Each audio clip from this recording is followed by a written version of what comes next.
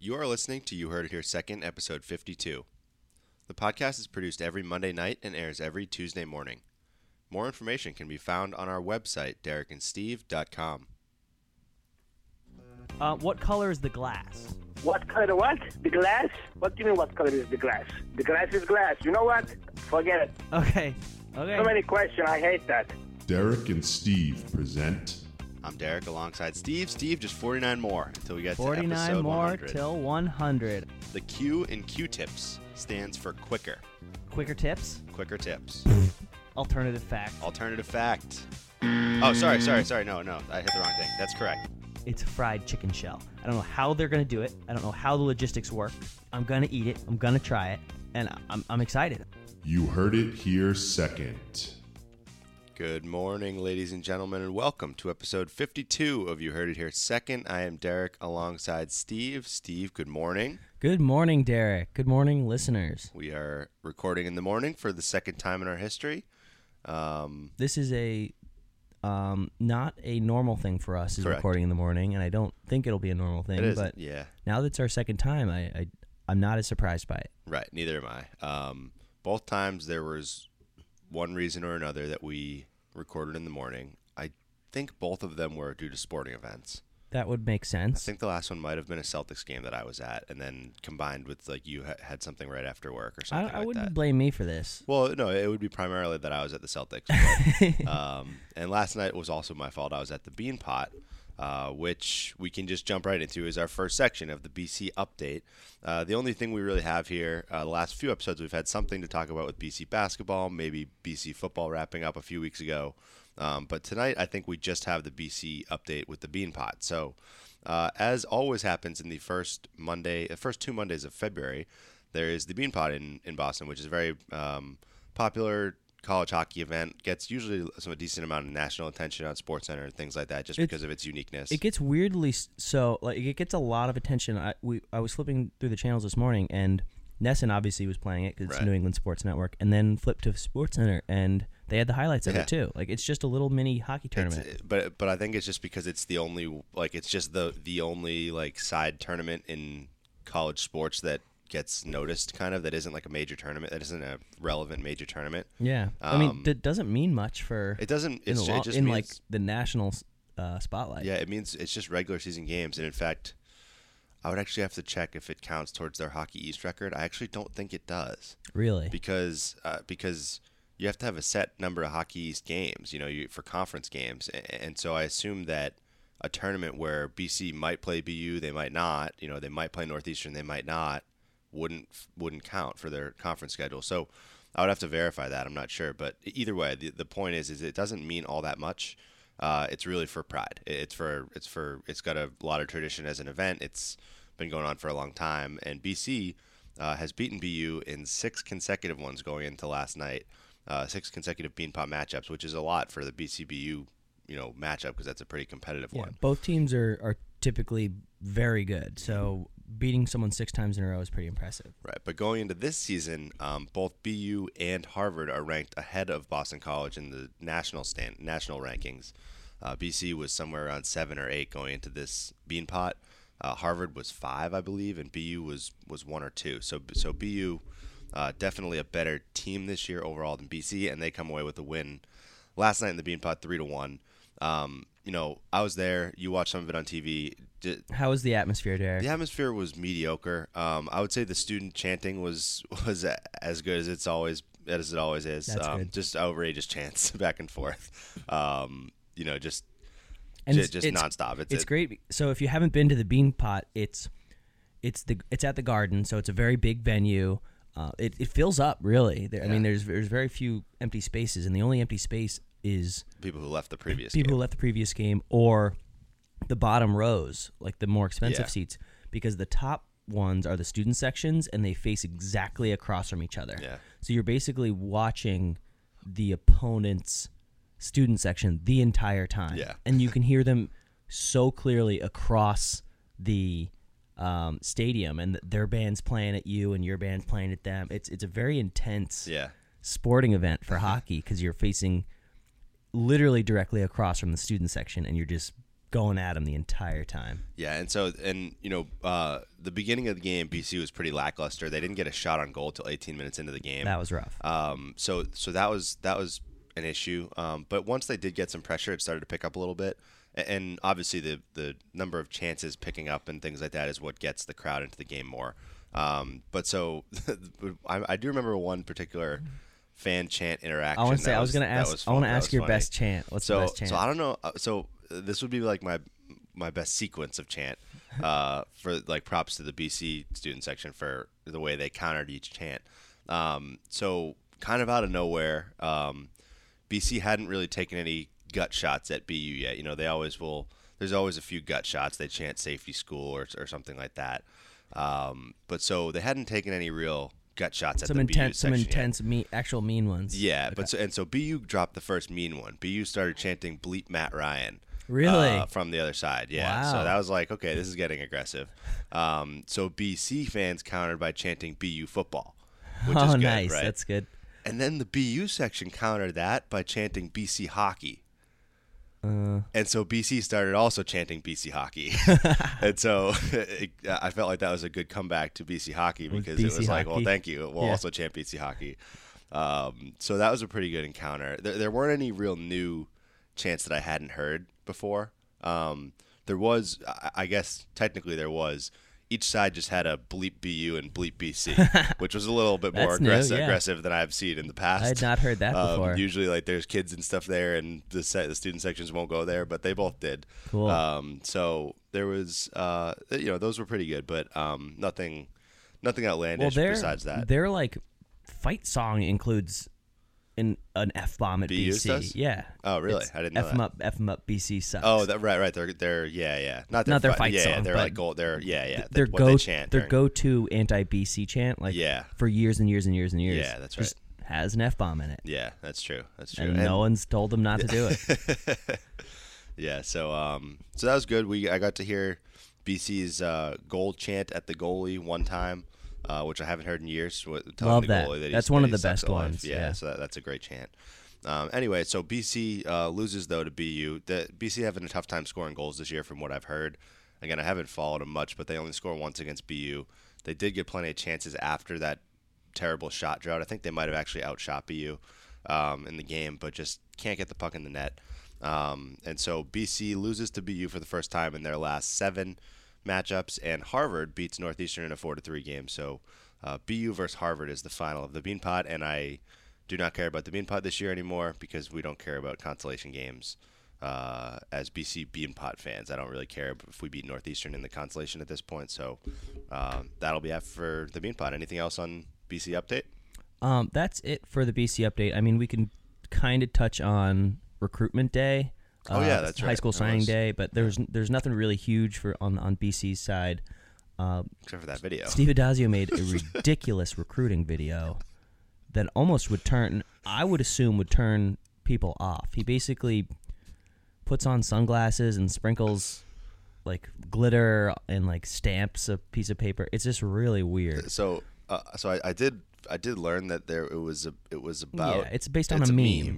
But it was terrible. It's first of all it's a meme that not everyone's seen. Yeah. And Steve Adazio is a weirdo, so you can't pull that off. It's just a very poorly made video. I don't know. It's just bad. So I'm hoping that doesn't affect our draft class. It might though. But I think from what I've heard, I follow BC on Twitter, and we filled at least a lot of. I don't know if these people are good, but we've got a lot of new kids at positions that we need. Right. So like we've got a few offensive linemen that we need to kind of start subbing in. We've got some skilled position players. We've got a few wide receivers. We got a really good running back. We got I think four-star running back. Yeah, the 4-star. So we've at least got the positions we need. Now they just need to pan out. Yep. So we'll see kind of how that goes, obviously, but that's the only news I have from signing day. Yeah, I read somewhere the recruiting class was ranked somewhere around 60, I think, in the nation, which is kind of what you expect, I guess, from BC. Maybe a little, you'd like to see a little higher, but also, ranking the classes doesn't mean anything really. Matt Ryan, Luke Kuechly, these guys weren't 5-star players either. They weren't even 4-star players. So I don't make too much of it. we'll see what happens. I think the answers for, three-star kids plenty of times develop for BC. Mike Evans was a 3-star. Was he? Yeah. I mean, there's tons of them. I think Harold Landry was a 3-star too, as well. There's plenty of guys. Who cares? It doesn't matter what they are. They're high school generally kids. they got to be 3. I think very rare. I think does 1 or 2-star pan out, but you got to meet that Brent bar. Grimes is a 0-star. Yeah. Was he? Yeah. Interesting. So yeah, I mean, for the most part, you do want to be bringing in 3-star kids, but it's not the end of the world when you're not landing 4s and 5s. So it's all about how you develop these kids when they get in here, how you groom them, how you get your system set up. So that I'm not making too much. It's a good thing we have an incredible system. Exactly. It's great that we're just awesome at developing quarterbacks and turning them into great passers. So we'll see what happens there. We do have a bunch of quarterbacks. I will say that BC's got a lot of quarterbacks that for some reason keep coming here. I think they landed a pocket passing quarterback who has some potential, which it doesn't really make sense to me why someone would pick BC at this point as a pocket passer. With a couple of dual threats up ahead of them on the depth chart, and considering how well we did with a dual threat less than 3 years ago, and how poorly the pocket passing attempt worked, with granted bad quarterbacks, but so we'll see. But that's it for BC, I think, and I guess we don't really we'll have more of an update on National Signing Day once these kids take the field in the fall, which is plenty of ways away. So. That does it for the first period for the BC update, which brings us into the second, which is sports. And for the most part, I think we have one sports topic today. Just kind one. of a big one that happened over the weekend, which was the Super Bowl. So Super Bowl 51 on Sunday. We had predicted that this would be a great game, a close game. It looked like we were not going to get that. It looked like this was going to be a terrible game as far as competitiveness goes. Then turns into an instant classic. What were your thoughts on Super Bowl? Oh, so we're just going to go straight up thoughts. Well, unless we can approach it differently. Let's start with thoughts. So my thoughts were, I do think it was one of the greatest Super Bowls I've ever watched. I don't really buy into oh my God, the greatest comeback of all time. There had never been a 10-point comeback in the Super Bowl, so obviously it's the greatest comeback in Super Bowl history. So there's still, I don't know, I'm not a Pats fan, that. Yes, I know that. And I'm a BC fan, so I wasn't rooting too hard against the Pats, and I wasn't rooting too hard for Matt Ryan and the Falcons, but there probably is no more devastating way to lose a Super Bowl than how the Falcons did, which is really, really unfortunate for. If you're a real Falcons fan, or if just you for Matt Ryan, Ryan, and the Pats have won. This is their 5th. Yes, I think it's pretty incredible. So, it's tough to swallow for people on the other side, but as a Pats fan, obviously you've got to be going crazy. People have left the stadium at that point. Mark Wahlberg left. Did you see that? Super Bowl. Claims he left because his kid was sick, which is complete crap. Do not believe that, and that sucks for him because he's literally in the past. Probably 6 months been trying to solidify himself as the Boston person. I know. He's made an effort to be the Boston celebrity. Yeah, and he leaves. It's kind of not a good look. It's a terrible look.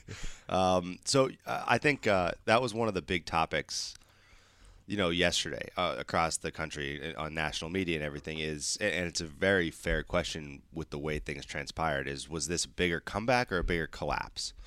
And it's for me, it actually is pretty close. As much as I want to just give all the credit to it being a comeback, it was both. I mean, it certainly was both.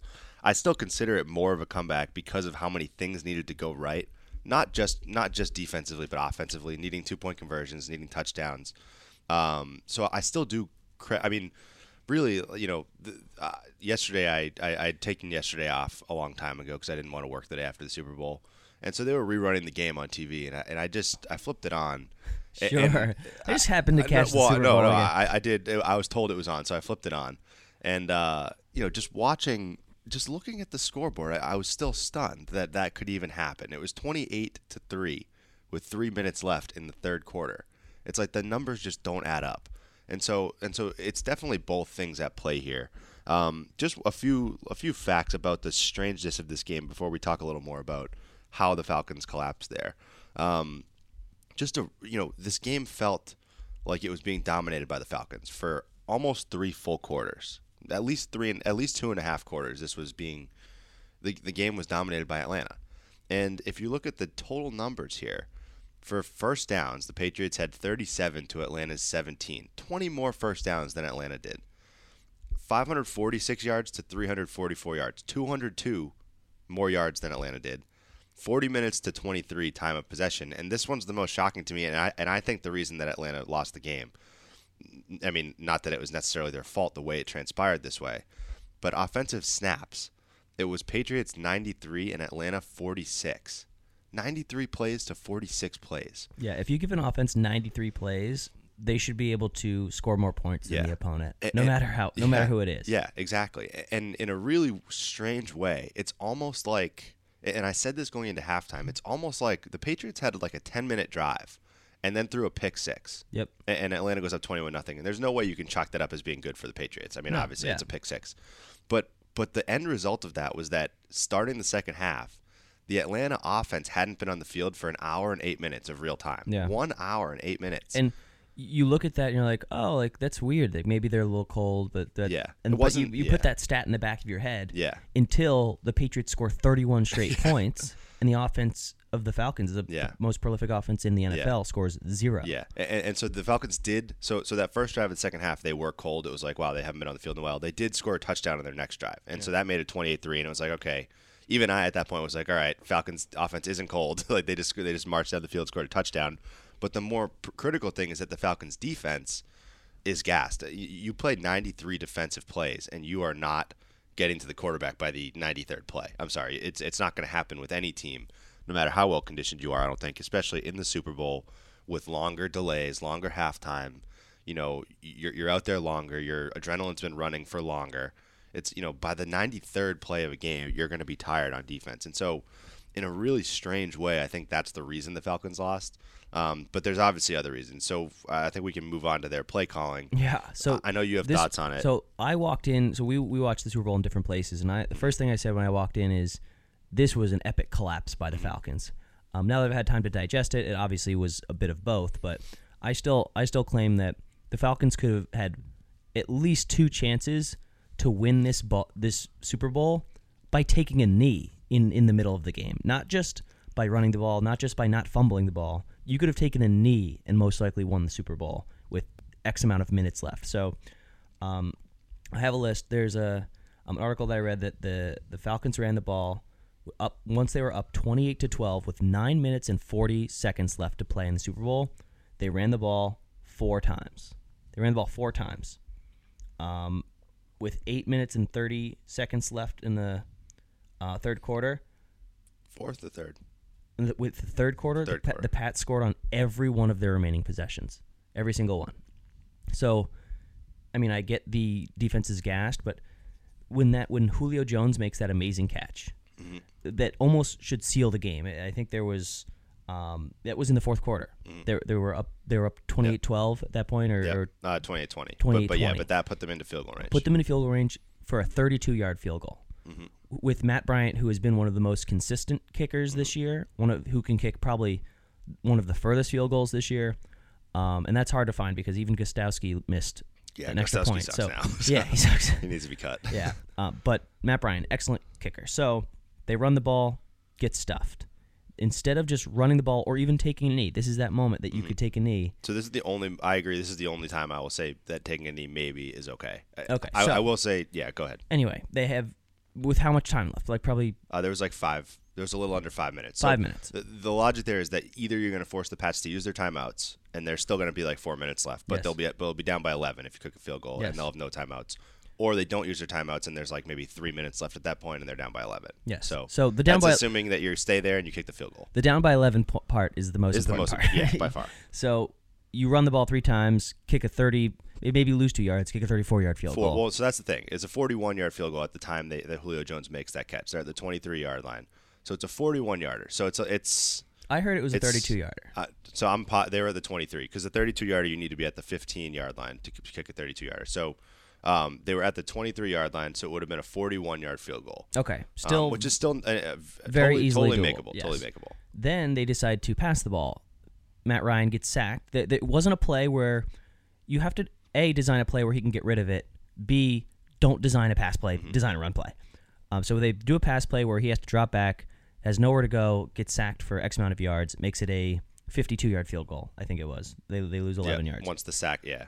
Still a hittable field goal. Not an easy field goal by any means, but you still give yourself a chance to make it a 2-score game. Mm-hmm. Then they commit a holding penalty, which is, and they have to pass, obviously, because they're down, so they have to do another passing play, which they haven't been doing well in the second half. Holding play. Now they're out of field goal range, have to punt it. The Patriots, now it's still a 1-score game. Patriots, all their 3 timeouts. minutes and all your timeouts. Or two timeouts. It was incredible. And the last point I'll say about that is on the strip sack. Mm-hmm. The strip sack was on a 3rd and 1. Mm-hmm. So that's way earlier in the game. It's early on in the fourth quarter.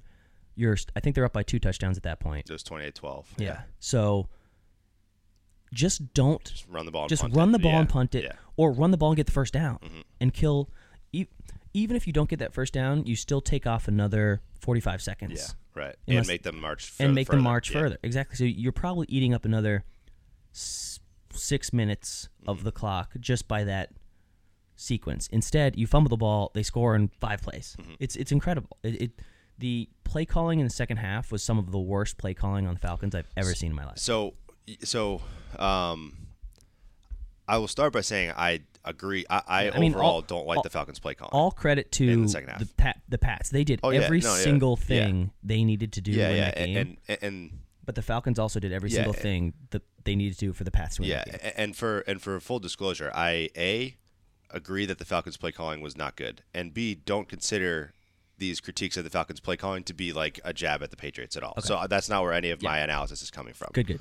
I do think so. Again, like making it clear that I think that the Falcons should have obviously run the ball more than 5 times after going up 28-3. 5 rushing attempts. That's obviously not right.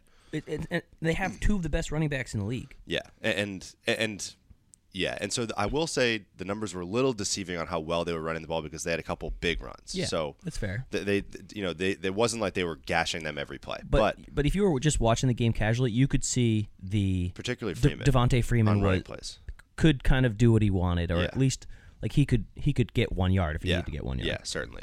So I will say the instances that you brought up are totally 100% agree. 3rd and 1. When the strip sack happens, the only thing you can't do at that point is have them have a huge momentous play. I mean, so yeah, exactly. I do say that on one hand. On the other hand, I do again without knowing exactly how things will transpire. I do know that the criticism would be even worse if the Falcons had run the ball 20 times and blown a 28-3 lead.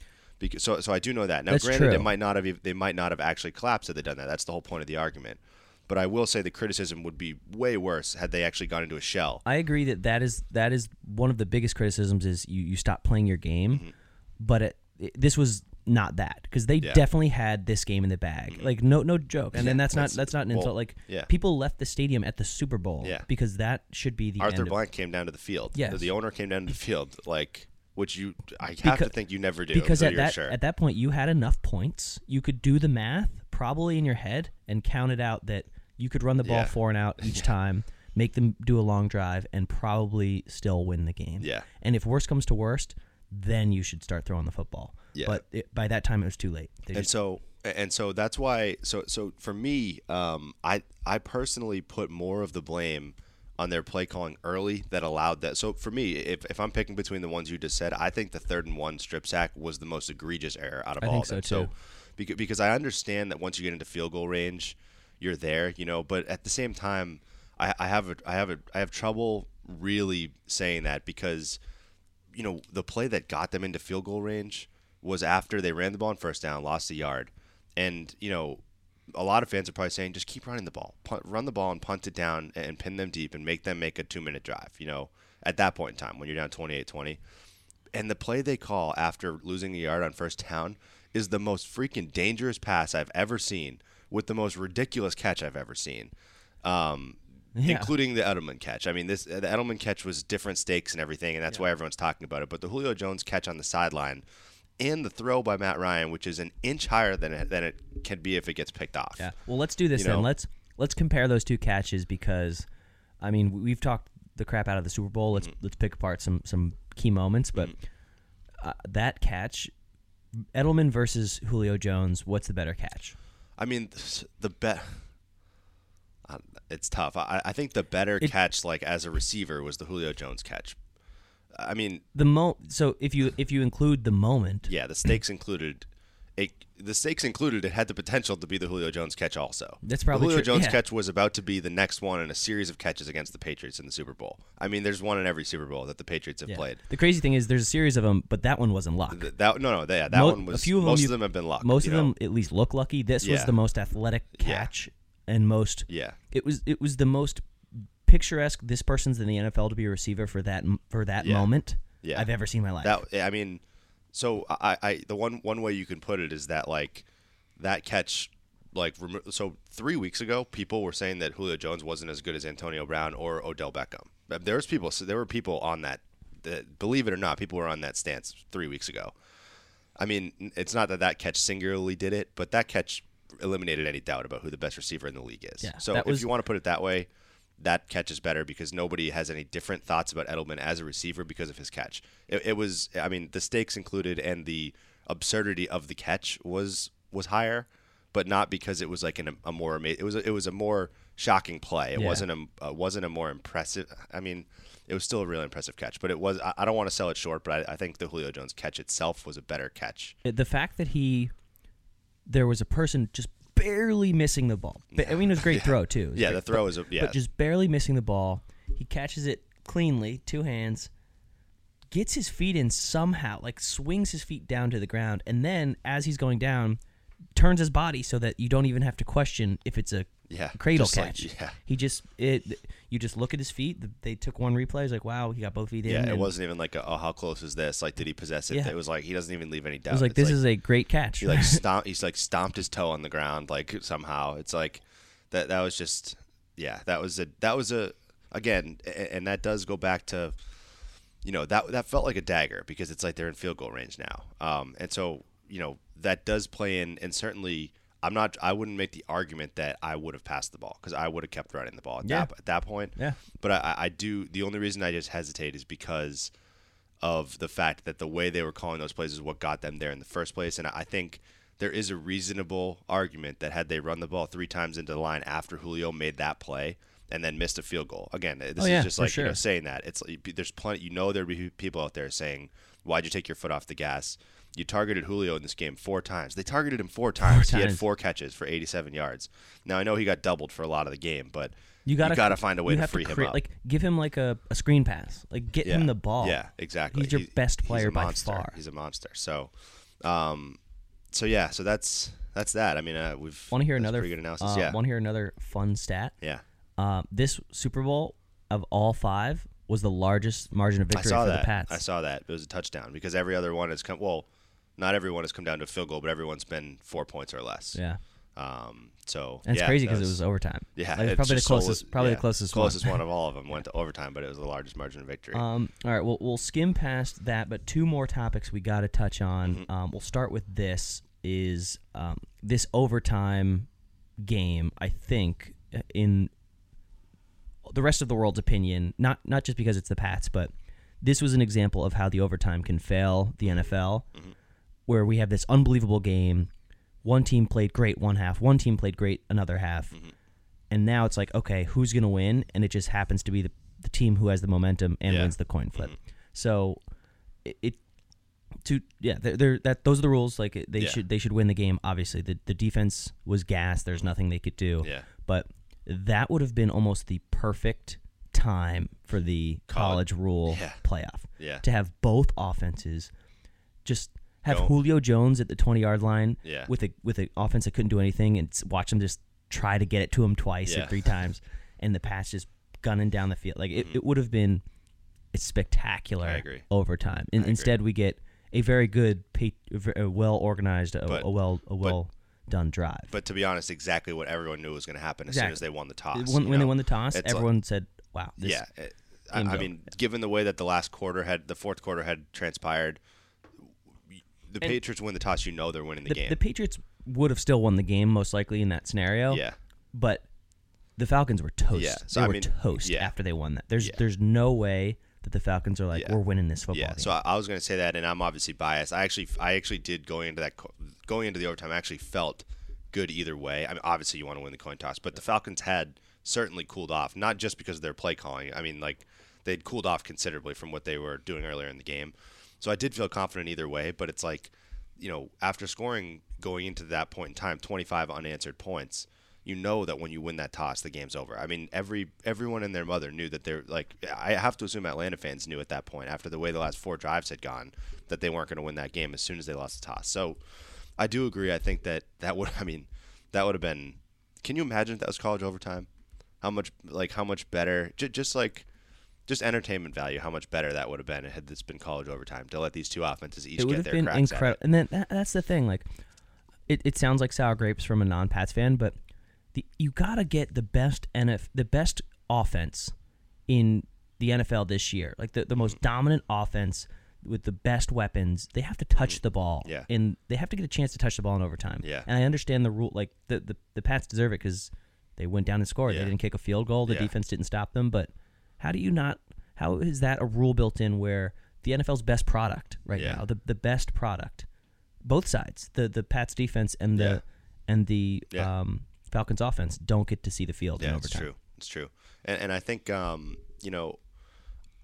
would, if I were them, I would consider, even you look at other sports, right? Like I guess it's really just hockey that I'm thinking of, but hockey has rules in the regular season that give you really short overtime. Hockey's like, we're not going to sit around here and play overtime for hours, in a regular season game, because we're not doing that. In the playoffs, they do. In the playoffs, they'll play 6 overtimes if they have to. If I were the NFL, I would strongly consider changing the playoff overtime rules, if not the regular season overtime rules. I can understand with the NFL's, it's all about money, their TV schedules, with the players' health, the players complaining about playing more. I can totally understand not going to a college overtime as the default overtime. That's fair, I understand it, even if I don't agree with it, I understand. I mean, they changed the playoff. They changed the rules for the playoffs. Yeah. They can change them for exactly the playoffs again. Right. And so for me, I would like to see them change the playoff overtime rules to match the college rules, because you're right. When you get nobody's really that upset about a regular season game, somebody winning the toss, scoring a touchdown. You're like, yeah, they should win. Like regular season, your thought process is totally different. It's like these teams are tied. They both deserve to win. They both deserve to lose. I still think that the college overtime would be better in all scenarios. I agree too. But I get the arguments against it in the regular season. So if that's what it has to be, that's fine. Yeah, exactly. And so I would go to college for both, because I don't think it leads to 4 or 5 hour games. It usually doesn't. I mean, you make them go for 2, starting with the third overtime, and especially with how bad kickers are now. Yeah, that's true. They'd probably go for 2 anyway at the beginning, or just make them go for 2 every time. There are quicker ways you can solve that. Make it so you can't kick a field goal. You're not allowed to kick a field goal. You got to get a touchdown or you don't. That'd be interesting. But the college structure of overtime would be beneficial, I think. So that's just a side note, I guess. And last piece. Yep. Go ahead. To touch on. Actually, let's do this. Favorite commercial. So I was going to ask you first. So I can never pay attention to commercials when I've my got team's mine. in the game. That's true. You have an excuse. But my offhand, I had 2. So I'll let you go first, I'll say. Okay. So I think the commercials were pretty underwhelming. I thought so too. There weren't any incredible ones. There were a lot of, and I tweeted this, or I retweeted someone who tweeted this. But it was incredible that whenever you saw a commercial with American values and like immigration and diversity, you were like, "Wow, what an insult to our president!" Yeah, you don't even have to say his name. You don't even say his name. You just a commercial with a diverse community in immigration and American values, and you're like, "Wow, what an insult to our president!" That's a weird time to be living in. Yeah. There were a lot of those, by the way. Yeah. A ton of those. Yeah. But my favorite by far was the Buick commercial. Yes. If that's a Buick, my son's Cam Newton, and then then Cam Newton runs on the field with a bunch of Pee Wee football players pushing him over. Yeah. I think that part could have even been longer. Yeah. Like just have Cam Newton shoving over little kids for about 30 seconds. Mm-hmm. That would have been great. Yeah. That's the only one that stands out in my mind as being very funny and memorable. Yeah. So that was one of my 2. The other one that I thought was cool was the yearbook one, the Honda CRV. With the yearbook pictures that were talking, it wasn't like really that funny at all, but I thought it was cool. I was like, just the way that the yearbook pictures were animated, I thought was kind of cool, because they were clearly all their old pictures. So I thought it was like kind of cool CGI to be able to do that in that commercial. Yeah, I mean, again, yeah, it's an excuse, but I was way too. I was too stressed You to were be able rattled. to pay attention to commercials. I was rattled, and then I was mad, and then I was too anxious, and that I couldn't pay attention to them very much. But I did pay attention to the halftime show, and Lady Gaga is back. Wow. Or if she ever was gone, I don't even know. If She's she was gone. no, she was gone. Now she's back. Yeah. Great performance. I mean, she's. That was obviously unbelievable. People know she's talented. She freaking blew the roof off yeah, the place. I know. That was I know. amazing. And it's also it's for me it's so reassuring to see a performance where I'm like, you're definitely not lip syncing. I'm like, I Really? know. Yeah. I thought she was. You thought she was? Well, I thought she don't- definitely was. I'm not an expert in. No, I'm these not an lip expert syncing. either, but I mean, so I guess just a few like I small just- things. I For just me assume struck they me all as are. like, no, so well, yeah, exactly. That I guess I assume they usually are too. And for whatever I was watching, whatever my brain saw, like I don't know why I see it. Like I'm not an expert in musical performances, but to me it struck me that she was definitely not, and that's why it was more impressive because I felt like she sung extremely well and was very talented. So She played all the hits. yeah, she played the right song. She didn't have a special guest come up, which people were expecting. No, I hate when they do but that. I'm glad, I actually hate when they do that. Yeah, me too. I'm very happy that it was just her. Yeah, me too. Because it's always Bruno Mars. People thought it was going to be Beyonce. Like, no, it's not going to be Beyonce. She's pregnant. Yeah, exactly. So that was a great performance. I was very happy with Lady Gaga. I mean, it was those like 8th grade dance yeah, bangers like those that you can't get Just enough Dance, of. yeah. Just Dance, Yeah. Bad Romance, Poker Face, just Yeah. the best. The old school, like the first party jams. Yeah. She Like didn't that try to- that first wave of like girly pop party jams. Yeah. So good. And Yeah. it was like a throwback. She didn't play many of her new songs. Exactly. She didn't try to force new songs on it. There because was she some didn't need to. cool. Apparently, I read that the intro was recorded. Her up top. Yeah, With the but with drones. With the drones so and I, stuff. I thought that was a green screen. I'm extremely impressed if they actually. It I was- figured it was CGI. It Well, yeah, was it's probably- drones, but it was pre-recorded. Yeah, right. So right. it was. I mean, so So she was dangling that whole in time. fact, I think yeah, before she right, jumped, right. yeah. And so I think it was obviously. So for me, I actually do think it was still a green screen they used, but I've heard a lot about the drones. So they probably recorded the drones, like the drones was the actual sky recorded. Yeah. For I mean, me, it didn't look real. It didn't look real at all, Yeah. and that's why I think it was a green screen. But they still might have actually done the recording with those drones they were talking about. Because at the same time, if it was CGI, I think it would have been a cleaner like arrangement of those lights. Like the lights kind of formed a flag, but like if it was CGI, it would have been like a much better looking flag. I think. Yeah. But either way, it was kind of cool. Yeah. It was interesting. So A plus on the halftime show. I think they should do stuff like that all the time, like a throwback. Yeah. Like someone who was really good yeah. about 5 years ago and Yeah. just still Bring 'em got back. it. Yeah, Yeah. exactly. That was a very good pick, and Yeah. I Lady Gaga, she's a queen. For sure. And my last piece about the Super Bowl is where do the Pats go from here? Right. Because they've topped the mountain. Belichick's the best coach. Brady's the best quarterback. There's no denying them anymore. Where do you go from here? And I found it. I found the last milestone for Belichick. This is the biggest one. Yeah. It's like the level boss. This is it. So The last level boss. this is the last piece of the puzzle, or their legacy is not set in Complete. stone. Yeah. The only city that Bill Belichick has not won a professional football game in, Tampa Bay. He's never won in Raymond James Wow. Stadium. Wow. Yeah. That So is- they beat the Pats the Pats beat the Bucks in 2013 In Gillette. Gillette. We went to that game. Yep. Got blown out. In 2009 was the only other time they played Wow. in London. Oh. Yeah. So the wow. Bucks lost in London. And then I imagine they must have played in like I guess They didn't. like 01 would have been or 2000 or something like probably and they probably lost. They yeah. Or yeah. it was at Or- Gillette. or- like yeah. either way, the only city Belichick's never won in, Wow. Tampa Wow. Bay. Wow. So and they Pats play at the Next Bucks year. This year. Yeah. Yeah, this upcoming year. This is it. This is the final piece. Defend the Bay. Yeah. I say we make this a big, well-known thing, and this is that like they need this piece. this is like a second Super Bowl. Yeah, and if they don't get it this year, it's like another 8 years before you go back to Tampa. If they don't get it, Tampa will be the only. It's like I'm trying to think of a famous war where one city just never gave up and they just went past it. They just, you know what? We'll just continue on. Yeah, that's what You it just would couldn't be. take one castle and you just kept going. That's what it would be.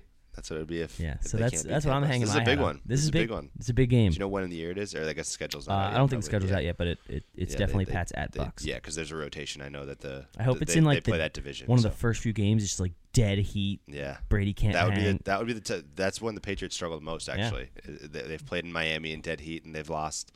So that's the final piece of the puzzle. Are you going to the parade today? I'm not. No, I took yesterday going. off. You're going. I'm going. Nice, yeah. Well, I'm not like taking off. I'm just yeah, gonna go yeah. celebrate the Bucks. winning the My Super office Bowl. is a little too far from the parade, so unless my office makes it a well-known thing that you can just go, I'm not planning to go because I took yesterday off.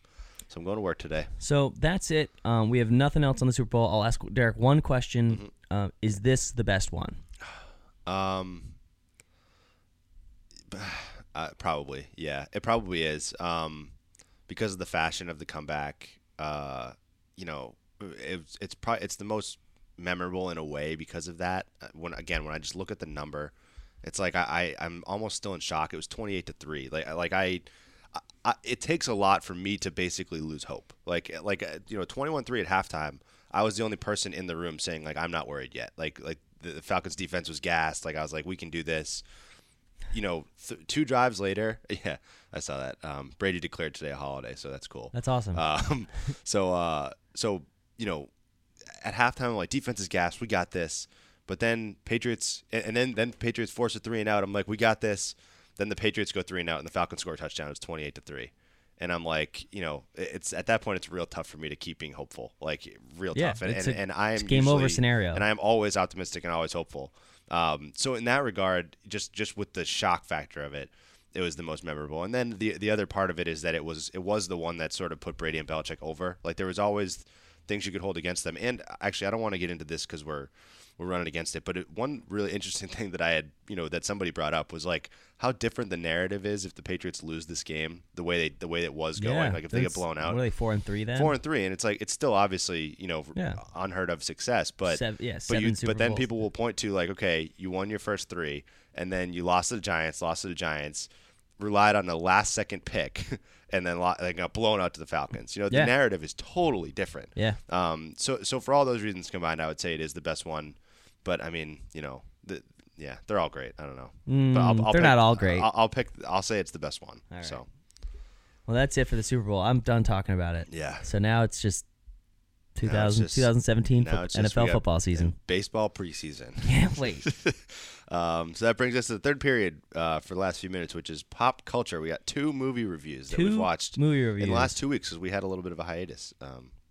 We didn't even mention that. We didn't record last week. We didn't. In case you were wondering. Because there was a Celtics game on Monday, and you were in New York. Yeah. Oh, you were in New York starting Monday, and I couldn't do it remotely because I was at the Celtics game, and it just didn't work. So, we'll start. We'll start with the first movie. We're gonna blow through these. They're not crazy great movies, but The Arrival, the movie with Jeremy Renner and what's that person's name? Amy Adams? No, McAdams, Rachel McAdams. No, it was Amy Adams. Amy Adams. Yeah, Amy Adams. Amy Adams. So Amy Adams and Jeremy Renner. It was an alien movie. There's a big circular blob that lands in a bunch of cities around the world. These 2 scientists are chosen. One is a physical scientist and one's a linguist, so they can try to talk to the aliens. Yeah. That's Amy Adams. It was an interesting concept. I enjoy the concept of it. So the bulk of the movie is humans trying to learn to speak with the aliens. Like if in this scenario we have different languages, how do we learn each other's language? And it's this very interesting process. They use people, they use signature, so they use circles to talk, and we use letters and words. And so we start learning their language, they start learning ours, and we start to barely go back and forth, and we start misinterpreting certain things that they say as like dangerous. Right. And then it takes a weird turn. I'll let you, before I describe the weird turn, I'll let you talk about the idea of the movie. So the idea is cool, and the idea kept my attention the whole time. It's like oh, they're piecing together what this language is. These aliens are communicating to them. It's kind of cool. It's like very, very mysterious. Like you don't see the aliens; they're behind this veil of like a smoky wall type of like the glass, and like you can't really make them out at all until a couple times when they get really close to the glass and like put their like tentacles up to it or something. Like so there's. It's mysterious. It's intriguing. I will say it's sort of like it's one of those movies you get to the end and you're like how many different things really happened. It was kind of like you were working at the same thing the whole movie, and so I mean, I thought it was good. I thought it was an. It has a quote unquote twist. The twist is just kind of hard to understand when they explain it. Yeah. And then it's over, and then you can piece it back together, but it's almost not worth it. Yeah, because so that's not what the movie was about. Yeah, exactly. And so that's why. And so I like when stuff like that happens, but it wasn't like perfectly executed. I don't think it wasn't. There wasn't enough that got pieced together to really change everything. You know, it was kind of just like, oh, okay, that makes sense. It was great acting. Yeah. It was. Who else was in it? Forrest Whitaker was in it. Yeah. The special effects were great. The idea was great. It just had it was two different movies. For like 75% of the time, it was one interesting concept about this language and trying to learn each other's language with no starting point. Yeah. The last 25% is this like I mean, it's all sci-fi, but this very warped like space-time sci-fi concept, and it's hard to wrap your brain around. Kind of like Interstellar. It's kind of like Interstellar where you get it. True. You get the whole movie. It makes a lot of sense. And then at the end, you learn something about like space-time, and your brain has to try to comprehend it. Comprehend that retroactively. Yeah, to what all, and apply that to the entire movie, and it's just hard to do. Yeah. It's just too. You're almost just like, oh well, I'm not going to do that. The movie was good. That's what, and then you turn your brain off. Yeah. So that's what this movie is. If you like sci-fi, if you liked Interstellar, you'll like this movie a lot. It's not as good, but it's the same exact type of movie. It's the same it's the same like structure of movie with like kind of like what you just described as being like about something for the most part, and then having a similar type of shift at the end of the movie. It's not like Interstellar in that it's not like a space movie. Yeah, it's not a space movie, but it's an alien but movie. yeah, from its like movie structure, it is pretty similar. So, so what do you give it? I'm gonna give it 69% Steve Nicholas avocados. Nice. Not certified guac. Yeah. All right. So yeah, just not certified guac. I'm gonna give it 74. Not certified pataya colada. Good movie. A little higher than you gave it, but not singing its praises as being something you need to watch. But it's I would say if you're looking for something to watch, I wouldn't advise you not to. Yeah, it's a good if you're looking just for an intellectual, well acted, well produced movie. It's good. It's good, but it's a little longer than it needed to be. Correct. It's 2 hours long. Could have been an hour and a half with the way, like I said, not a ton of different things happen. It's kind of they're chipping away at the same thing. All right, now the coup de grace, the movie we loved, or at least I loved, Hell or High Water. Yeah. So it's Jeff Bridges, and who's that actor? Well, there's Jeff Bridges. There's Chris Pine is one of Chris the two Pine, main guys, and then then Ben Foster, I believe. Yes. So Chris Pine and Ben Foster are brothers.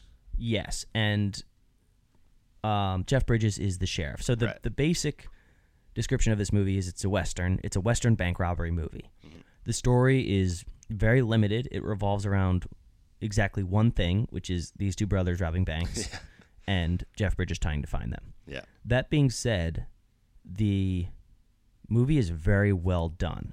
The characters are very well developed immediately. Yeah. The acting is superb, and it is another interesting concept. It's just like a story. It's not like Interstellar. Or it's not like The Arrival where you're getting these questions about space-time and you have to overly think things. It's just a story. They tell you beginning to end.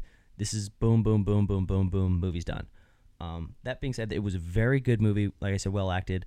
The ending is good. I didn't feel like I was cheated at the end. It was just a good, well-rounded ending. Overall, just a very good Western movie. And Jeff Bridges is one of the best actors I've ever seen. Yeah. Yeah, so I agree completely. Jeff Bridges was great. If you like Jeff Bridges, if you liked, what's that movie that everyone loves? Big Lebowski? Big Lebowski. Yeah. He's not that character, but he's got that same feel. Yeah. Just like very dry, very... Like, come on, what man? Yeah, like, all the laughs in the movie come from Jeff Bridges. Exactly. He's very good at making you seeming like a regular person. Yeah. And that's what he seems like. Right. Yeah. And so he has these, there's investigations like at the diner across the street from a bank robbery and things like that, and just his encounters with all the people. Like at one point they go to investigate the bank robbery, and there's a banker walking by in the background that he needs to ask for the security tapes, and he's just like talking to his partner, and then the banker walks by and he goes, "Oh, he looks like he could foreclose on a home." And he walks over, he goes, "Hey, Mr. Banker," and just like the way he approaches all the conversations is very, very like old man detective fitting. It's just like a lot of good laughs from him, and then it is otherwise also well acted. Chris Pine and Ben Foster were good as the two brothers. It's an interesting concept with like the juxtaposition of the two brothers. Yep. One of them's like the good guy, one's the bad guy within the bad guy circle. It's like one of them, Chris Pine is the bad guy who's like, why is he a bad guy? Type of thing. And Ben Foster's the bad guy who's got a history and it's like, got a bad record and everything. So it's interesting. It's got some emotions in it, which is good. Does, yeah. It wasn't too long. How long was it? Let me check like that. An hour and 45 minutes.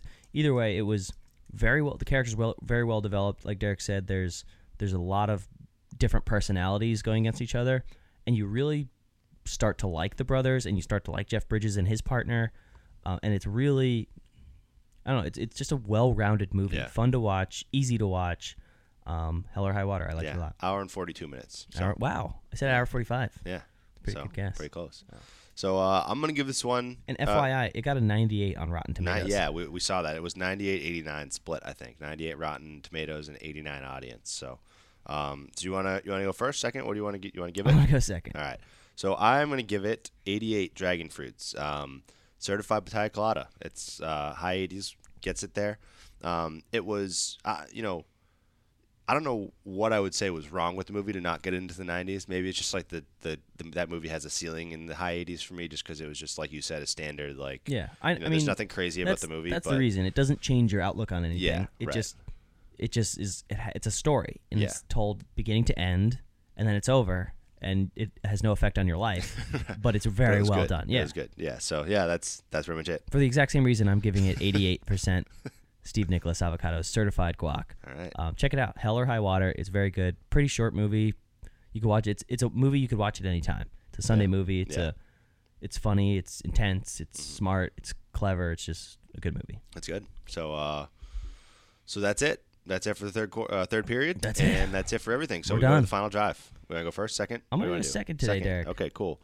So I'm gonna go first. I'm gonna piggyback on basically what my Sunday went like. Obviously, as we talked about, very good Sunday for me. My team won the Super Bowl. But there was another huge factor in Sunday that pushes it to my number one Sunday that I've had, at least in the sports perspective. And that was what happened earlier in the day, which was the Boston Celtics hosted the Los Angeles Clippers in what was Paul Pierce's final game at the Garden. I had pinpointed that game on the calendar a long time ago when he had said that he was retiring. Knew that it would be his final game here. To make the matters better, Doc Rivers is the Clippers coach, and he has a very good understanding of the fan base here and how much Paul Pierce is loved in Boston. And so Paul Pierce hasn't played in like a month and a half, but he started this game on Sunday. The fans went nuts, and luckily it was a job very well done by the Celtics and the game event staff, because everything was treated basically, the entire thing was treated as though Paul Pierce was on the Celtics. They did the introductions for the Clippers.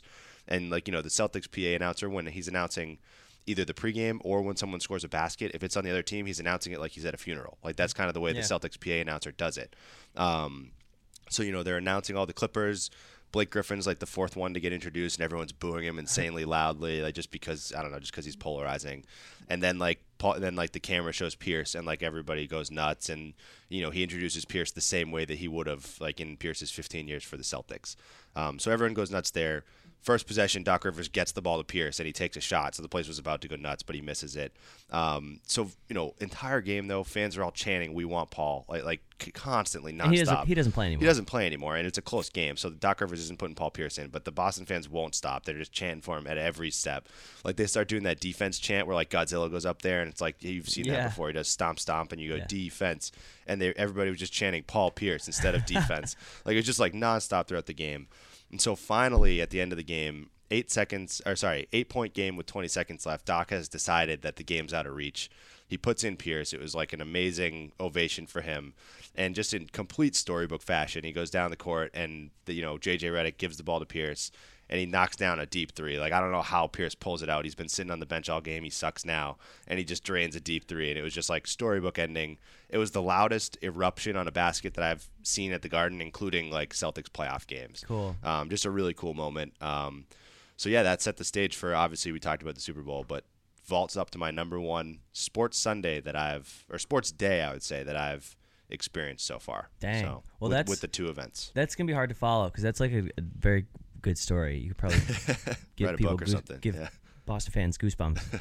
But my final drive is you probably saw commercials for it again during the Super Bowl, Daytona Day. So Daytona Day is February 26th. It's a Sunday. It's obviously for the Daytona 500. They're pushing NASCAR, and I really appreciate the direction they're pushing NASCAR. They're trying to make NASCAR similar to horse racing, where you care about one race. You don't really care about the race. You just care about getting dressed up and drinking all day on a Sunday. So I'm very, very into Daytona Day. If you'd like to join, I would like to have a Daytona Day party. The only bad thing about Daytona Day is that it's in the winter. Yeah, so it would be the most perfect holiday to be outdoors, like grilling and talking like a redneck and watching NASCAR. But instead, it's in February. So people in the Northeast can't really, like, what am I do? Sit on Sunday and get drunk? I'm not going to watch the race. But either way, I really appreciate the direction they're trying to push it. Just make it a day.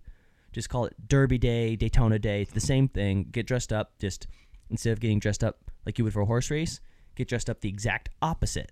So just instead of really fancy, just really grungy and gross, which is probably easier. Yeah, so I think true. I'm trying to push this. This is the second year of me trying to push Daytona Day. We're going to do it. It's going to be a fun day. February 26th, if you'd like to join, we're going to get drunk and watch NASCAR. We'll have it on in the background while we get drunk. So all right, that's mine. Daytona Day. You've already seen commercials for it. Not a big NASCAR fan, but a fan of celebration. Yeah. So there you go. I agree. I think they should. They should market it more. They obviously can't just move it to the summer, but like they can if they want. They can. They should. So even though obviously the Daytona 500 is one of probably the main NASCAR race, and it's been at the same time of year every year. They shouldn't have picked Daytona. They should have picked like Talladega Day. Yeah, Talladega Day, that would work. Yeah, easy, something like that. Either way, good strategy to push it the same way that horse racing does, because they've accepted their place in the sports world, and they're like, we got one day. So let's do it. They're not going to get more NASCAR fans. Yeah, they just need to get more one-day fans. Yeah, exactly. So that's that for episode 52 of You Heard It Here Second. Anything else? Anything else you want to talk about? That's it. What a day. What a day. Great day. So going to the parade today, so I'll take some photos and let you know how it goes. Steve's going to the parade and I'm not, so that's the way it goes. That's the way the cookie crumbles. So that's that for episode 52 of You Heard It Here Second, and we will be back next week for episode 53. Later days. Go Bucks.